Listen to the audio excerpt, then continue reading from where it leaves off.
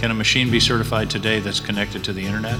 It is more complicated than that. There's different ways, like modems and things that are attached to machines, So, yes, a machine could be certified that's connected to the internet. I don't know why I came here tonight. Got it, head of the EAC. Something ain't right. No, it's not. I'm so scared in case I fall off my chair. And I'm wondering how I'll get down the stairs. Clowns to the left of me, jokers to the right. Here I am, stuck in the middle with you. Oh, hi. From Pacifica Radio in Los Angeles, this is the BradCast, as heard on KPFK 90.7 FM in LA. Also in Red Bluff and Redding, California on KFOI, Round Mountains, KKRN, and Eureka's KGOE. Up in Oregon on the Central Coast on KYAQ, Cottage Grove's KSO, and Eugene's KEPW.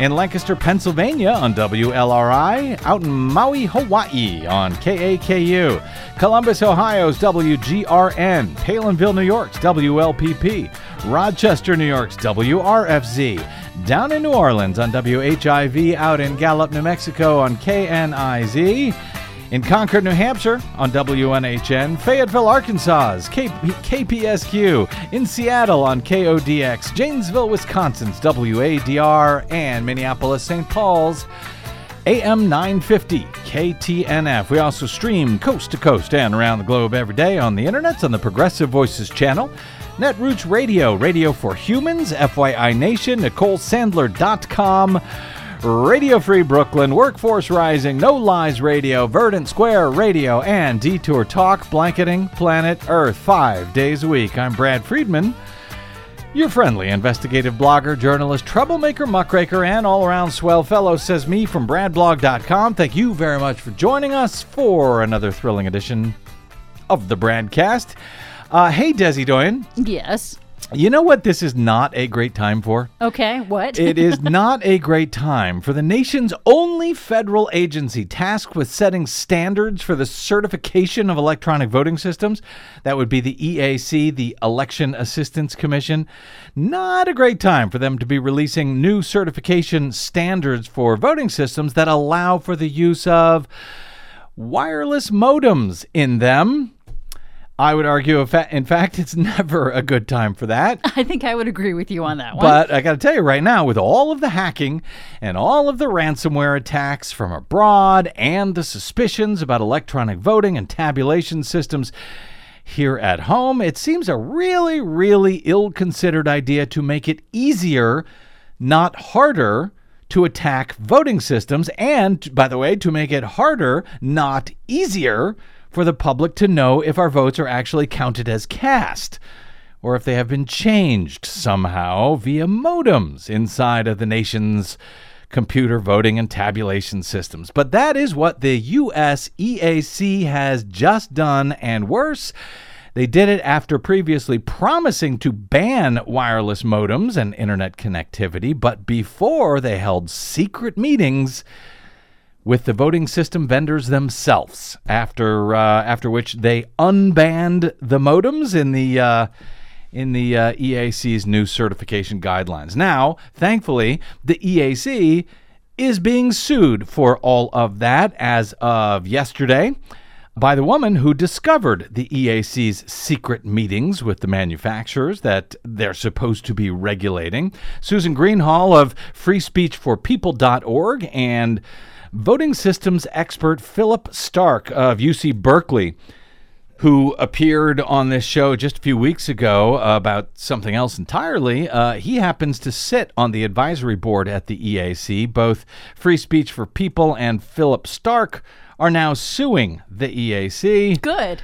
Susan Greenhalgh will be joining us shortly to explain this latest fine mess at the woeful EAC, which, if they hadn't been so crappy at their jobs for so many years, I might just call them tone deaf as to what is now going on in this country. But in truth, they have been in the pocket of the vendors they are supposed to be regulating for years. So Susan will join us shortly to explain her lawsuit just filed yesterday to force the EAC to restore their previously planned ban on insane wireless modems inside of voting systems and the secret meetings with vendors that helped remove the planned ban that she caught them doing. Anyway, before we get there, hey, were you wondering over the 2 weeks of 4th of July recess in Congress, whatever happened to those two infrastructure packages amounting to about $4 trillion in spending that the Biden administration had been pushing so hard previously,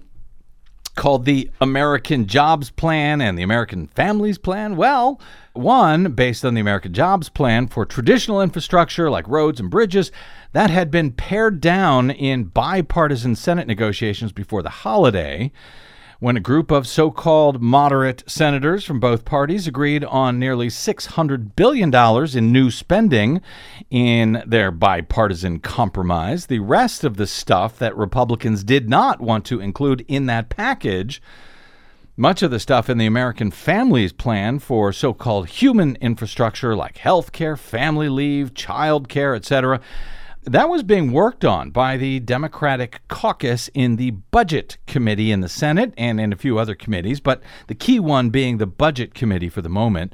On that, as of Tuesday night, according to top Senate Democrats, they have now worked out a deal that would amount to about $4 trillion in spending all told when both of these packages are combined. That second one, however, by Democrats only, will need to pass via budget reconciliation rules in the U.S. Senate, which means that only a simple majority of 50 votes would be needed. No need to overcome a Republican filibuster requiring 10 GOP senators to come on board. That's what the smaller bipartisan package is for. That's if the Republicans don't pull their support from it, as some are suggesting that they might. But on Tuesday night, not long after we got off air, Axios sent out this somewhat, very misleading alert email. Axios alert: Senate Democrats announced $3.5 trillion budget reconciliation package, in which they added, why it matters. The price tag comes in far below the $6 trillion figure that Senator Bernie Sanders and other progressive Democrats have pushed for. Well, that sounds disappointing. It sure does. Sounds bad for progressives. They and Sanders must be very disappointed about that. But as noted, Axios was rather very misleading in that alert, as NBC noted in their much less misleading coverage on the same announcement. Senate Democratic leaders announced an agreement on Tuesday to advance a $3.5 trillion spending plan to finance a major expansion of the nation's economic safety net, including for Medicare and major new climate initiatives. Senate Majority Leader Chuck Schumer said the $3.5 trillion plan would be in addition to the $579 billion in new spending in the bipartisan infrastructure agreement. He said the deal would include a, quote, robust expansion of Medicare.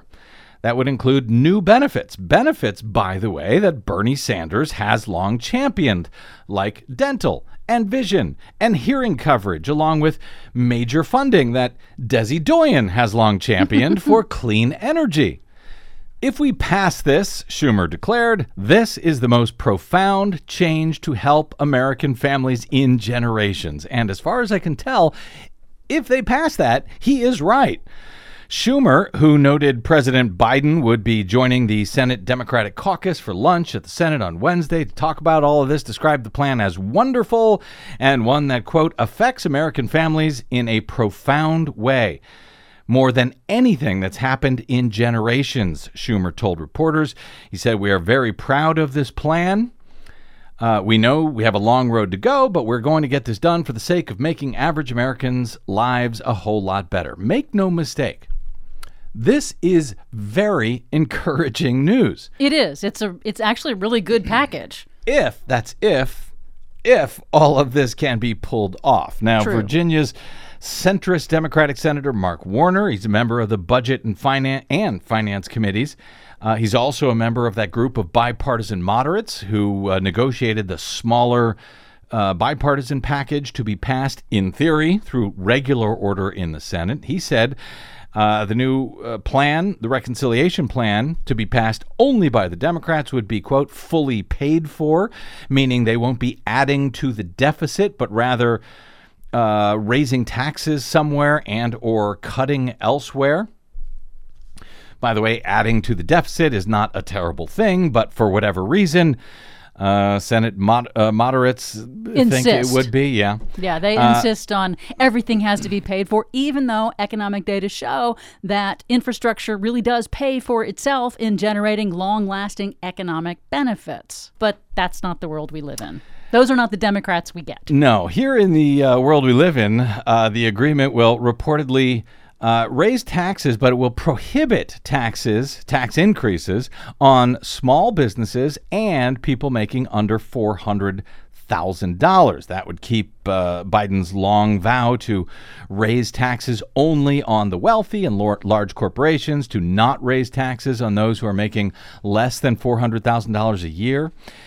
The announcement points to a challenge for Democrats, however. They will have to agree on a massive bill financed with new tax revenue and pass it through razor-thin congressional majorities in both houses, because there is no realistic hope of winning Republican support for this much larger package.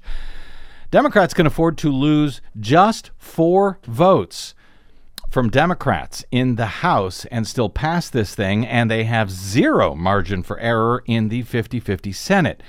As to Axios' suggestion that, progressives may not like this plan because, as they warned, quote, the price tag comes in far below the $6 trillion figure that Senator Bernie Sanders and other progressive Democrats had pushed for. Well, Bernie Sanders, the Budget Committee chair, told reporters last night, quote, this is, in our view, a pivotal moment in American history. He said, what this legislation says, among many, many other things, is that those days are gone. The wealthy and the large corporations are going to start paying their fair share of taxes so that we can protect the working families in this country. Boy, he sounds disappointed in this package, doesn't he? So Sanders disagrees with Axios' interpretation of what Sanders feels about this. Yes, apparently. They should have just asked Sanders.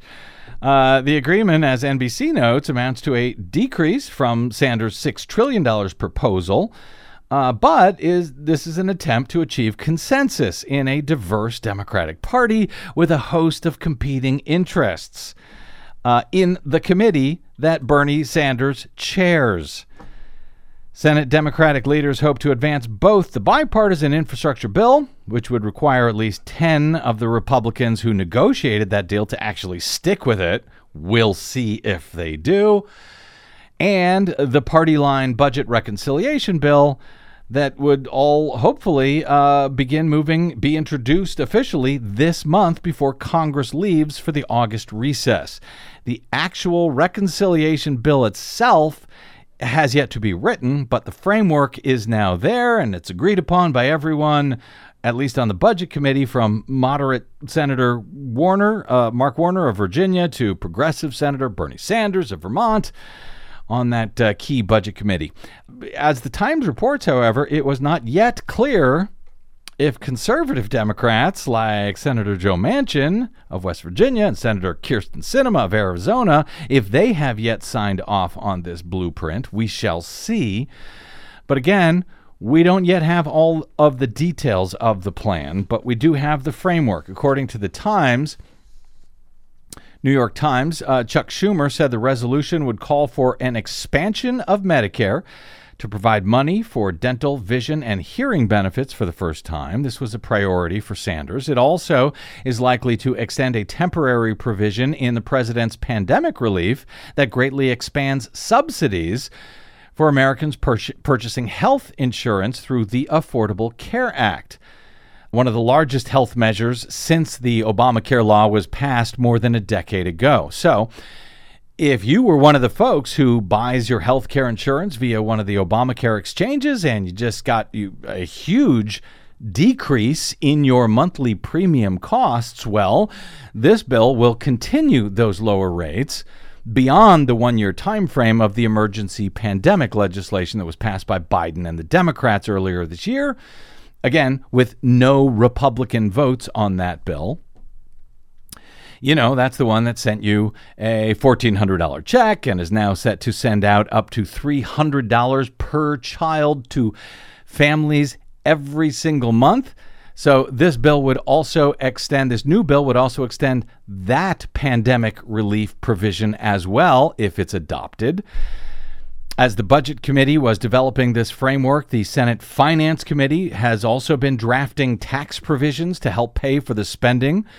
They include a restructuring of the International Business Tax Code, which would tax overseas profits more heavily. This is an effort to discourage U.S. corporations from moving profits abroad. That's a good idea.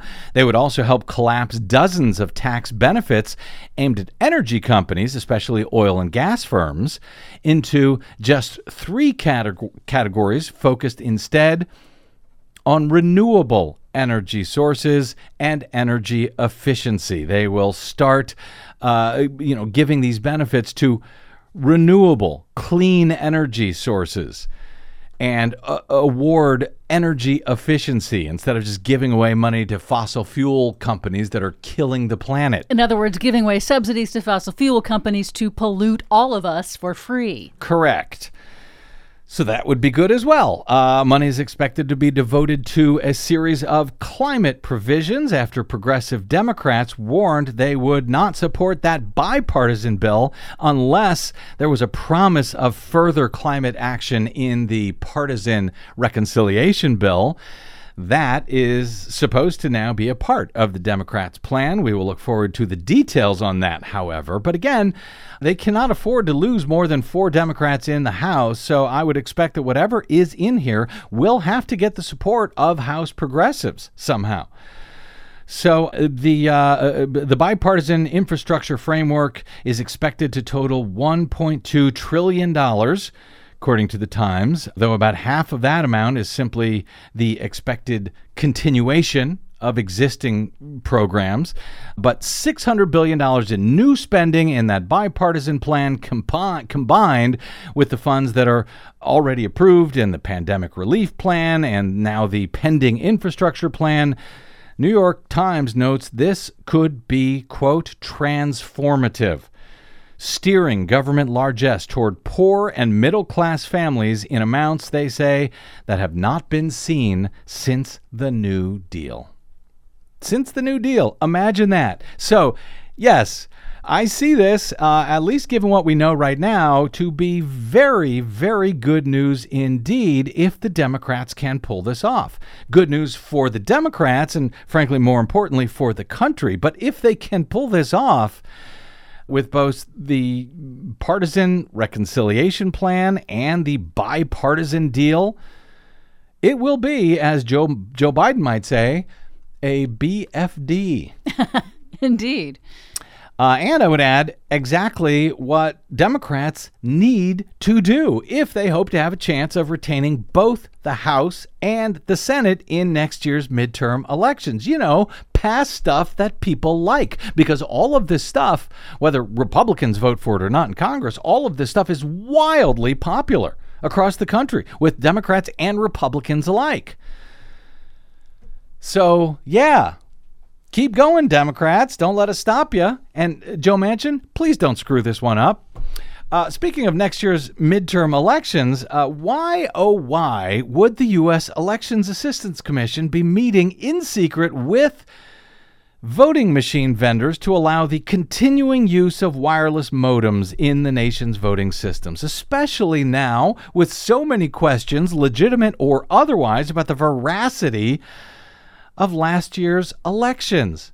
It kind of seems like they're playing with fire here. That, of course, is the EAC. Either they're playing with fire again because they're corrupt or because they're stupid, maybe both, I don't know, but our guest coming up after the break is suing to stop them after catching them in those secret meetings with the vendors they're supposed to be regulating. That's straight ahead on the BradCast. I'm Brad Friedman. Don't touch that dial.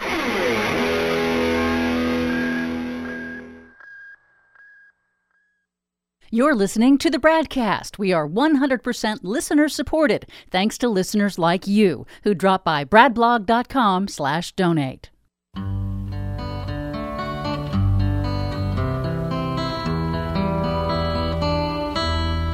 Don't play with me, 'cause you're playing with fire. Yeah, they really are. Playing with fire. Welcome back to the BradCast. Brad Friedman from bradblog.com.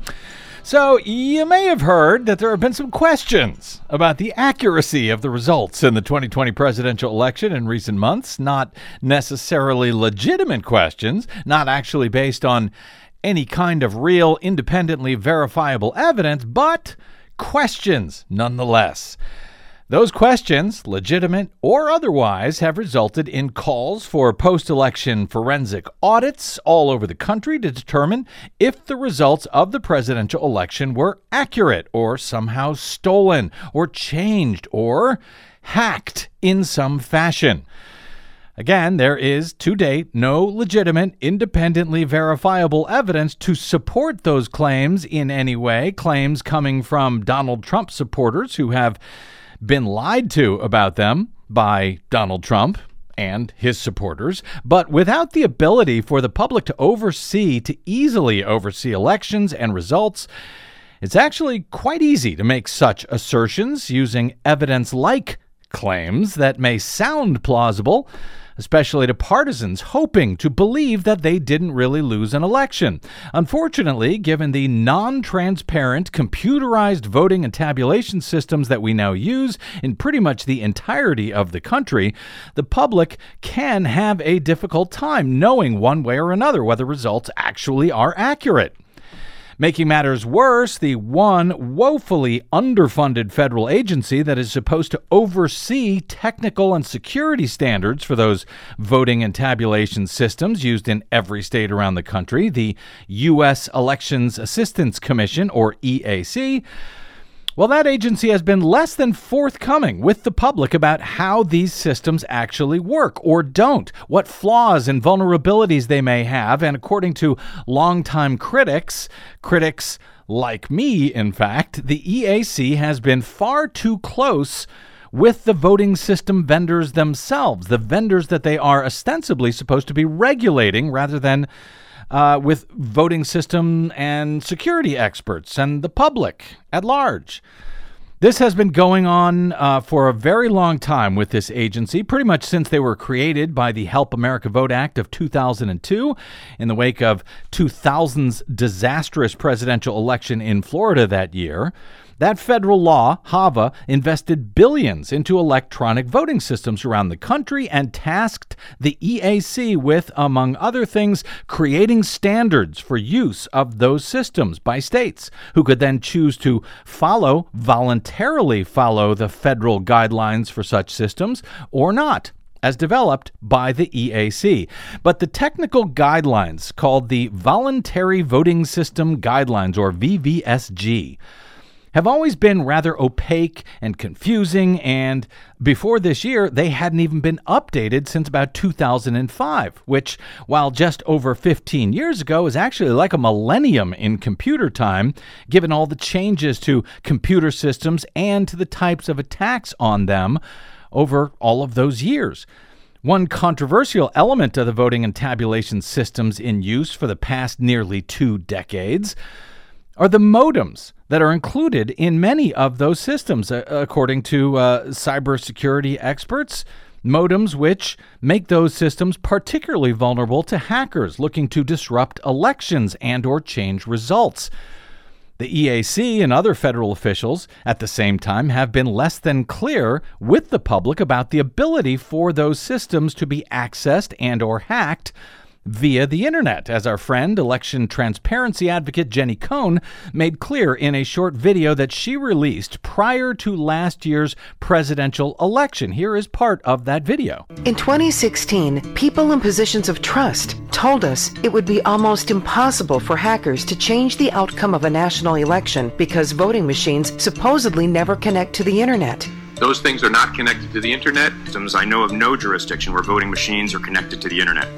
This makes it nearly impossible for a remote hacker. Voting machines are not connected to the internet. Those are not connected. Voting machines themselves are not connected to the internet. They were wrong. Election security experts say that virtually all electronic vote tallies can be hacked through the internet. Moreover, many precinct ballot scanners include wireless modems that connect the scanners and the county's central tabulators to the internet. The states of Wisconsin, Florida, Michigan, Illinois, and Rhode Island include these wireless modems. Yes, they do. And making matters worse, the EAC has simply misled Congress during actual hearings on these issues. Some might say lied to them, but it's unclear if the EAC representatives even knew better themselves about modems and internet connectivity in voting systems. Here, for example, is then EAC Commissioner Christy McCormick in 2019 answering a direct question about this matter from Maine's independent Senator Angus King. Can a machine be certified today that's connected to the internet under the prior standard or the standard that we're operating under? It is more complicated than that. There's different ways, like modems and things that are attached to machines. But clearly best practices are paper backup, no connection to the internet. Senator, if you want, I just got passed a note from the staff to assure that the VVSG does not allow for internet connectivity. The VVSG, again, the Voluntary Voting System Guidelines, does not allow for internet connectivity? Well, whether EAC Commissioner McCormick knew at the time, I can't tell you, but the EAC staff that handed her that information, they certainly knew better, didn't they? In any event, the fact is that the original 15-year-old guidelines for voting systems did not bar either internet connectivity or the use of wireless modems in voting and tabulation systems. But the good news is that last year, after public meetings and consultations with the EAC's expert technical advisory board, new standards called the VVSG 2.0 included a ban on wireless modems in voting systems certified to that new standard. At least they did at the beginning of last year when the draft standards were made available for public comment. But by the end of last year, after, as our guest discovered, secret meetings between the EAC and the voting machine vendors, the wireless modem ban was killed from the new standards just before the final guidelines were officially approved by the commissioners. And now our friends at the indispensable nonpartisan good government watchdog group freespeechforpeople.org are suing the EAC for this seemingly secret switcheroo on the final voting system guidelines adopted earlier this year. As AP reported on Tuesday night, key elements of the first federal technology standards for voting equipment in 15 years should be scrapped because language that would have banned the devices from connecting to the internet was dropped after private meetings held with voting system manufacturers. The lawsuit against the U.S. Elections Assistance Commission, filed in U.S. District Court in Washington, D.C., claims those meetings should have been open and that changes to the draft standards should have been shared with the Commission's advisory and standards boards. The lawsuit seeks to have those changes set aside. The standards approved in February by the EAC commissioners did not include the draft language that would have banned wireless technology from voting equipment under federal certification guidelines. Voting security experts, according to AP, say the machines will be vulnerable to hacking without such a ban. The EAC brazenly flouted its legal obligation to adhere to a transparent process, choosing instead to invite the manufacturers into private meetings so they could alter the voting system standards to ease requirements and benefit the manufacturers, said Susan Greenhalgh of Free Speech for People, the group who filed the lawsuit, along with University of California, Berkeley computer scientist and post-election audit expert Philip Stark. Stark sits on the Commission's advisory board, the EAC's advisory board. Professor Stark, as regular BradCast listeners may recall, was a guest on this program just a few weeks back to discuss the post-election forensic audit that he helped oversee in Windham, New Hampshire, where it was discovered that optical scan tabulators had mistallied hundreds of votes on hand-marked paper ballots, not due to hacking, but because the 20-year-old systems used in New Hampshire misread folds in the absentee ballots as if they were actual votes.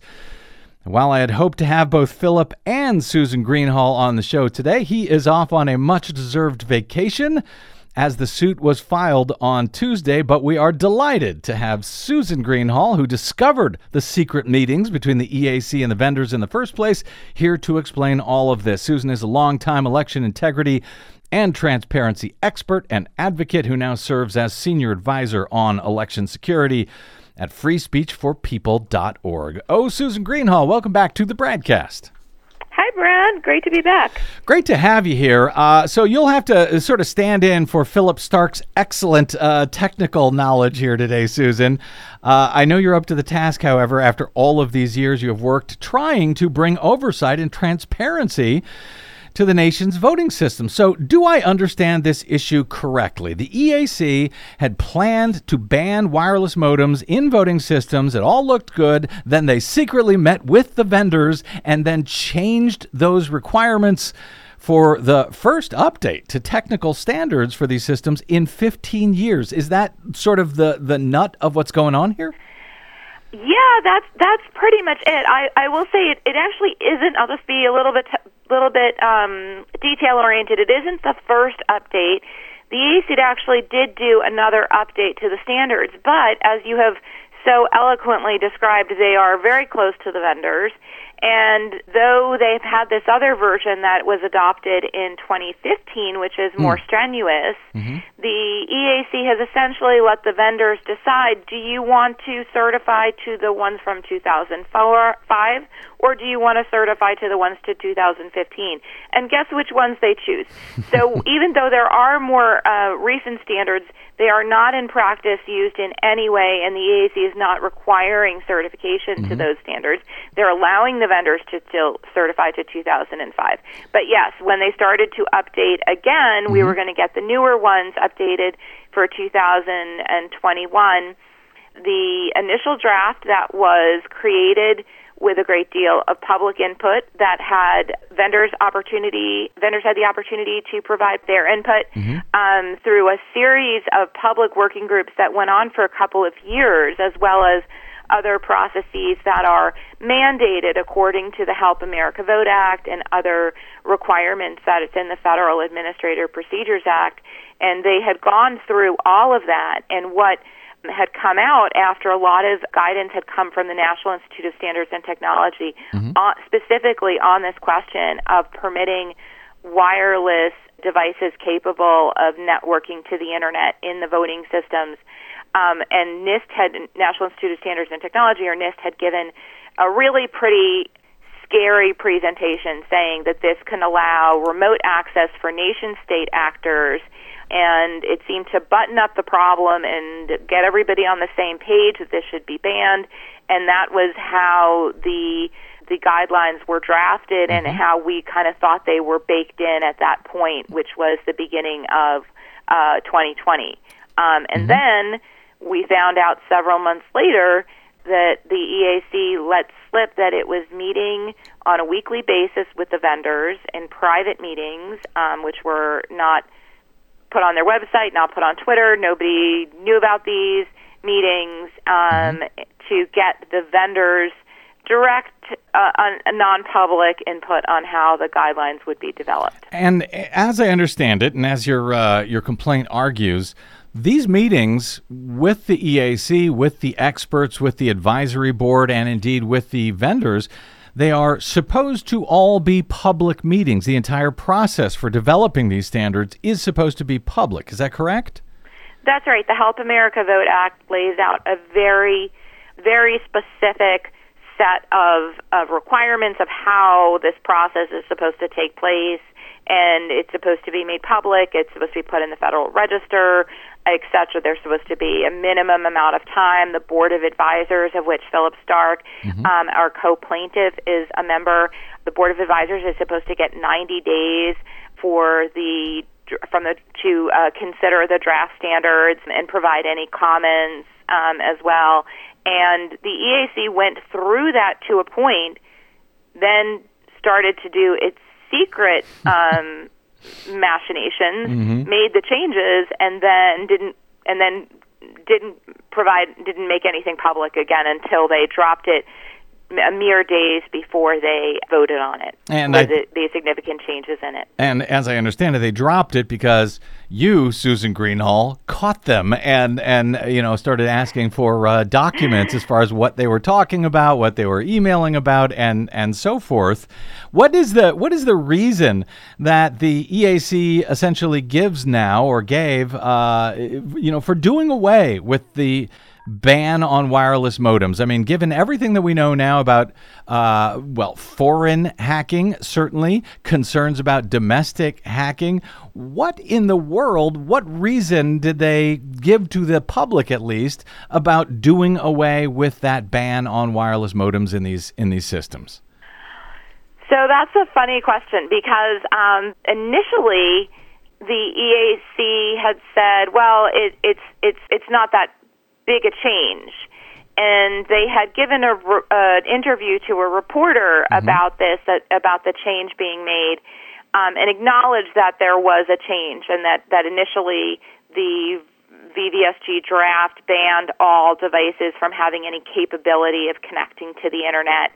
And then they put out a document and tried to say that it was misinformation and that it had banned it all along, and they just put in that clarifying language that the way that it was drafted initially permitted the wireless devices to be in the voting machines as long as they are disabled. But that's not the case. There's too much evidence that contradicts it. But not only that the EAC officers had actually acknowledged that to a reporter that it was a change.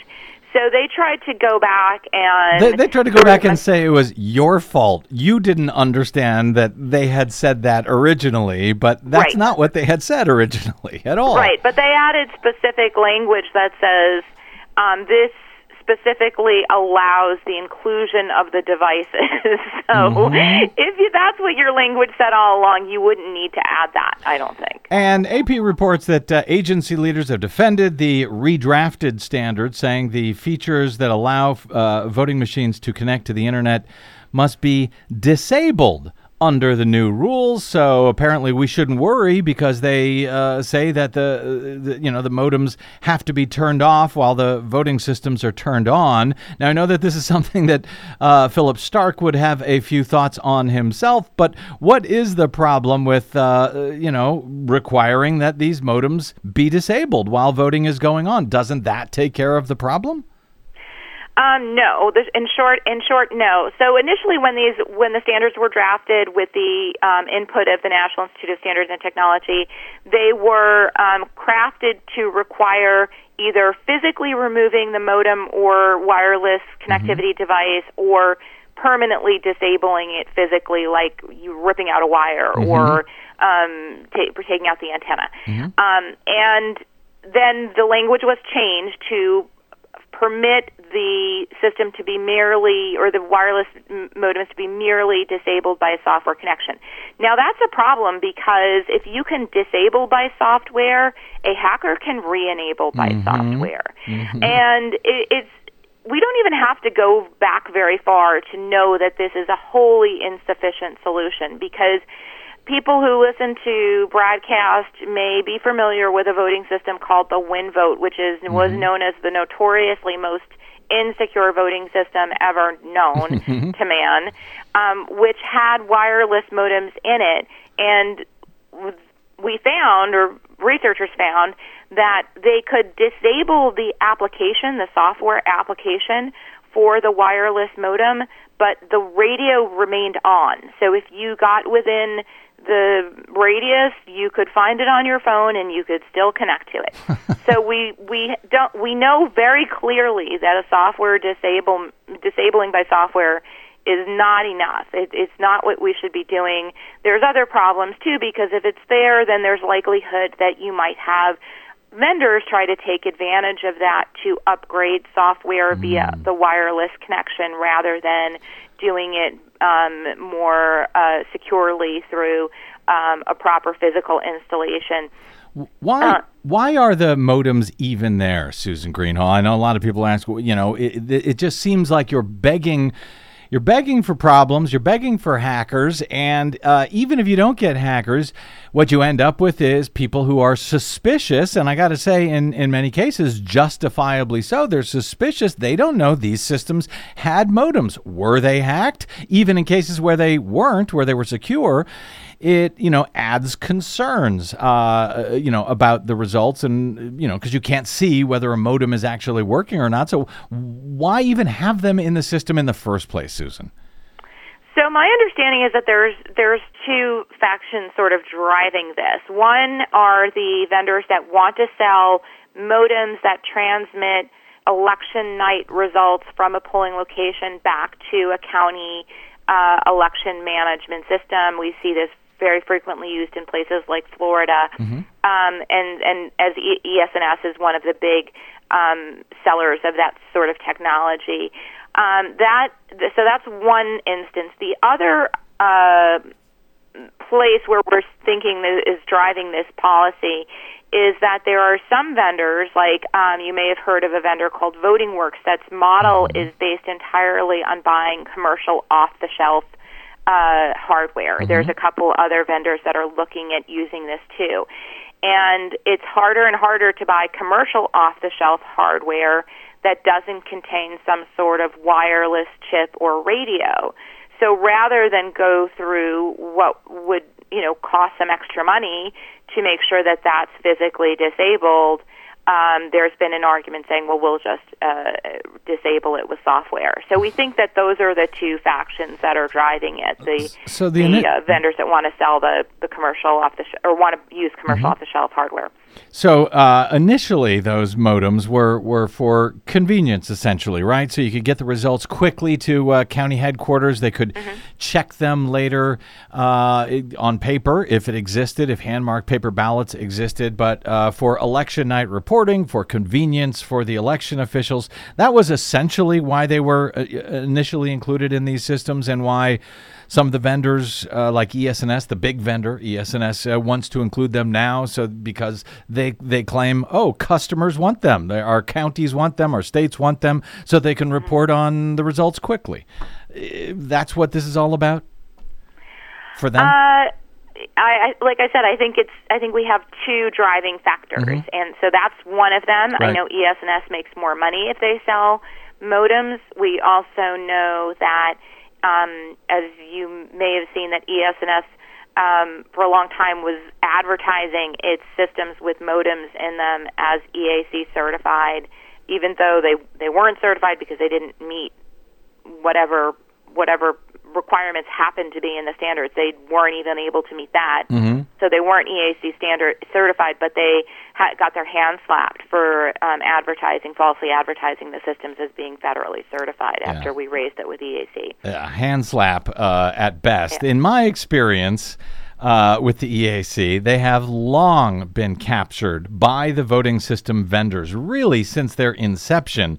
From the Help America Vote Act. Companies like Diebold back in the day, now ES&S, the largest company in the nation, now Dominion Voting Systems, which has come under scrutiny, falsely, by the way, by Trump's MAGA mob. Is this simply a matter, Susan, of just doing the vendors' business for them because the EAC has been captured by the industry that they're supposed to be overseeing? Or, as I'm sure I will hear after the show from people, something more nefarious going on here, as I suspect some would accuse them of.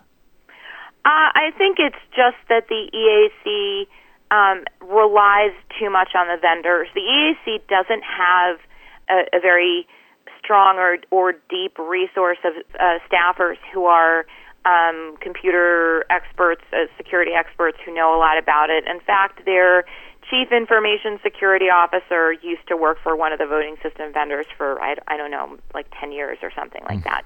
So rather than, and this is what we see often, like playing out in a mini version in county election offices as well as at the EAC, the EAC relies on the vendors to get their technical information and expertise. So rather than being an independent source of information regarding the voting systems, EAC is going to the vendors to ask them the questions and understand how the systems work. And of course, the vendors aren't going to say, yeah, this is highly insecure, we shouldn't be doing this. Right. They're going to want to do what they want to do. So the EAC's counsel is the vendors. And I think that's how I think what we're seeing going on. The vendors are not the only people they can go to for technical advice. In fact, the EAC has its own technical advisory committee or board, which Philip Stark, the co-plaintiff with Free Speech for People in this case, he is actually a member of the EAC's technical advisory board. So in one sense, I guess, he's sort of suing himself here, or at least the commission that he is a part of. Is there any concern about, is he allowed to do that? Can he, as a commissioner actually, or an advisor, I should say, to the board, actually sue the EAC itself? Yeah, I just want to clarify. He's on the EAC's Board of Advisors. There's a technical guidelines development committee, which is a different committee. Okay. He's not on that one. I just want to be clear. So he's on the Board of Advisors of the EAC. He's on the Board of Advisors. Yeah. Yes, that's right. So there's precedent of advisory board members having to sue different entities. One of the most famous ones people may recall that the Secretary of State of Maine, Matt Dunlap, sued the Trump President's Commission on Election Integrity that was formed to root out all the false voter fraud that Trump was alleging in 2016, that accounted, in his mind, for why he lost the popular vote. It got disbanded because they found nothing and because they were concealing documents and doing some other things that were not in accordance with the law. But that was another precedent. But yes, this is why Philip is bringing this. He has standing because he has, as I mentioned, certain privileges as a member of the Board of Advisors to have seen the voting system standards 90 days before they were adopted. And because the EAC was doing all of this sort of shady business behind closed doors, they kept the changes to the document secret until 9 days before they voted on it. They published it at the very last minute. They put a notice in the public register that they were going to vote on it 2 weeks before, which is required by law, but they didn't actually publish what they were voting on. When they published it in the Federal Register, they waited a couple days more, dropped it, and then it was not an opportunity for anyone to have any input at that stage. And I got to get out here shortly, but I want to fit in two or three really quick questions here. One, did Philip even know about the secret meetings that the EAC commissioners were having? He's on the EAC Board of Advisors. Was he aware of the secret meetings with the vendors? Philip found out about the meetings not through that channel. That was through channels that I had alerted him and other concerned parties that the meetings were going on, but not from the EAC. So he had to learn it from you. As noted at the top of the show, Susan, there's a lot of concern, obviously, about elections and election results right now. Do you get the sense that the EAC understands the fire that they are playing with in allowing wireless modems, despite, cybersecurity experts' strong urging to not do so, from the National Institute of Standards and Technology to, people who have concerns now, in this case, Republicans who have concerns about the results, who point out, hey, there was modems in there, anything could have happened. Do you get the sense that the EAC understands the fire they're playing with in allowing these in an entirely new generation of voting systems that's going to be around for 10, 20 years? I think they don't. I don't get it. It's mind-blowing to me. You would think that they would want to err on the side of caution. They would want to err on the side of security. And if there was a really good reason to allow this, then why not have the process out in the open where they can make the case to the public as to why we think this is a secure way to go? Instead, they did the whole thing behind closed doors in a super shady manner. Doesn't engender a lot of confidence. But I feel like it seems to me a lot of just stupidity. Don't assign malice to what could be explained by. Yep.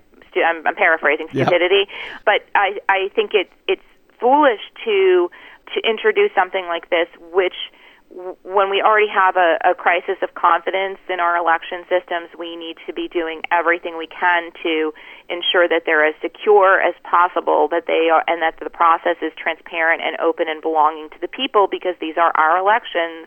We are the people. These are our elections. Yep. And they're doing exactly the opposite. Thank you. And you're asking the federal court to throw out the changes between the draft and the final version, or throw out the entire thing and start over?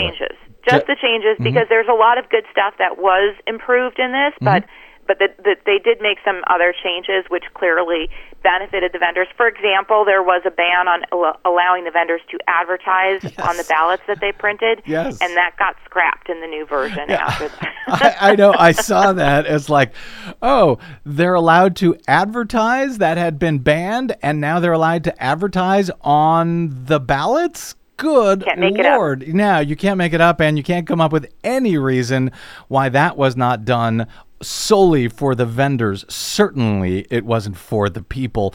Unbelievable. So glad that you at freespeechforpeople.org and, of course, UC Berkeley's great Philip Stark are on this case. Please come back, Susan Greenhalgh. Let us know how things proceed, if they do. You can find Susan on the Twitters. A great follow, by the way, on Twitter at SE Greenhalgh.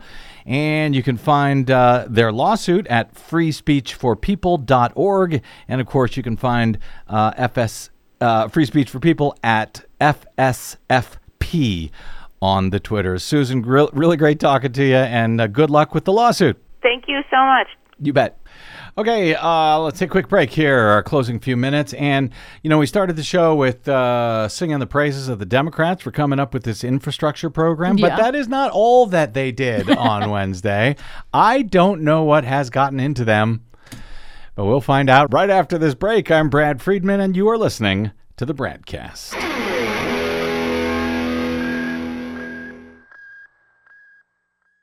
Hey, this is Brad. Our nightmare election may be over, but new ones are on the way. Here at the BradCast and BradBlog.com, we fight for election integrity all year around, like no other media outlet in the nation. But of course, we need your help to help us remain on your public airwaves and completely independent. Please help us continue that fight over your public airwaves by stopping by bradblog.com/donate. And thanks. But I would not feel so all alone. Everybody must get stoned. Well, they'll stone you when you're... Welcome back to the BradCast. Brad Friedman from BradBlog.com. I do not know what is going on with Democrats. First, it was the wildly popular and progressive COVID relief bill. They sent $1,400 checks to everyone, decreased health care premiums, included checks for $300 per child each month to most families with young kids starting this month.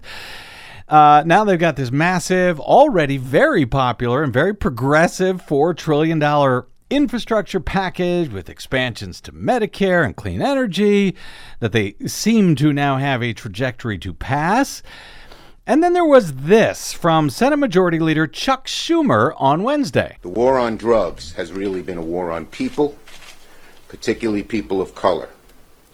The Cannabis Administration and Opportunity Act would help put an end to the unfair targeting and treatment of communities of color by removing cannabis from the federal list of controlled substances. This is an idea, it's not just an idea whose time has come, it's long overdue. What is going on with these people? What? They're finally waking up? If they keep doing this, they're going to get reelected. Do they realize that? They should be very careful. Senate Majority Leader Chuck Schumer proposed legislation on Wednesday to legalize marijuana at the federal level, according to CNBC Today, a move aimed at easing restrictive drug policies that have disproportionately impacted communities of color and the poor. The Cannabis Administration and Opportunity Act, or CAOA, a very catchy acronym. If you are stoned, that would remove marijuana from the Controlled Substances Act and introduce regulation to tax cannabis products. The proposal would also finally expunge federal records of nonviolent cannabis offenders and allow people serving time in federal prison for nonviolent marijuana crimes to petition for resentencing. Schumer said during a press conference that this is, quote, monumental. At long last, he said, we are taking steps in the Senate to right the wrongs of the failed war on drugs. He unveiled the draft along with Senate Finance Committee Chair Ron Wyden, Democrat of Oregon, and Senator Cory Booker, Democrat of New Jersey. Booker said, for decades, our federal government has waged a war on drugs that has unfairly impacted low-income communities and communities of color. While red and blue states across the country continue to legalize marijuana, the federal government continues to lag woefully behind. The plan would also create a trust fund from new cannabis tax revenue in order to invest in programs for communities most affected by the, quote, failed war on drugs, according to a draft of the bill. The plan to decriminalize marijuana will likely face a contentious battle in the Senate, however, according to CNBC. I'm not so sure if that's right, but we'll see. They say it's generally opposed by Republicans and some moderate Democrats. It has yet to be endorsed by President Joe Biden. It will require 60 votes. So you can't just pass it through reconciliation. 60 votes will be required. That means Democrats will have to, if assuming all the Democrats come along, they'll have to come up with 10 Republicans. But frankly, if the Republicans are smart, they will jump on board on this, lest the Democrats be seen as the only ones supporting this wildly popular and, yes, long overdue idea. So far, 37 states and the District of Columbia have legalized medical use of cannabis. 18 states and D.C. have legalized recreational pot. But the drug, insanely enough, is still illegal under federal law. Yeah, it makes no sense. Public polling shows 70% of the American public supports legalizing pot. Then again, they're all probably stoned and misunderstood the question when the pollster called, so I don't know. Dems better be careful, though. If they keep doing these popular and progressive things, they may just end up increasing their majorities in the House and Senate next year. But they've got plenty of time to screw that up between now and then. No doubt. All right, got to get out. My thanks to our producer, Desi Doyen, to my guest today, Susan Greenhalgh of freespeechforpeople.org, and to all of you for spending a portion of your day or night with us, stoned or otherwise. If you missed any portion of today's show, you can download it for free at bradblog.com. All of which is made possible only by those of you who stop by bradblog.com/donate. If you like what you hear, if you want us to keep going, please consider stopping by and donating. You can send me email. I am bradcast@bradblog.com. And on the Facebooks and the Twitters, I am simply the Brad Blog. We'll see you there. Until we see you here next time, I'm Brad Friedman. Good luck, world. But I would not feel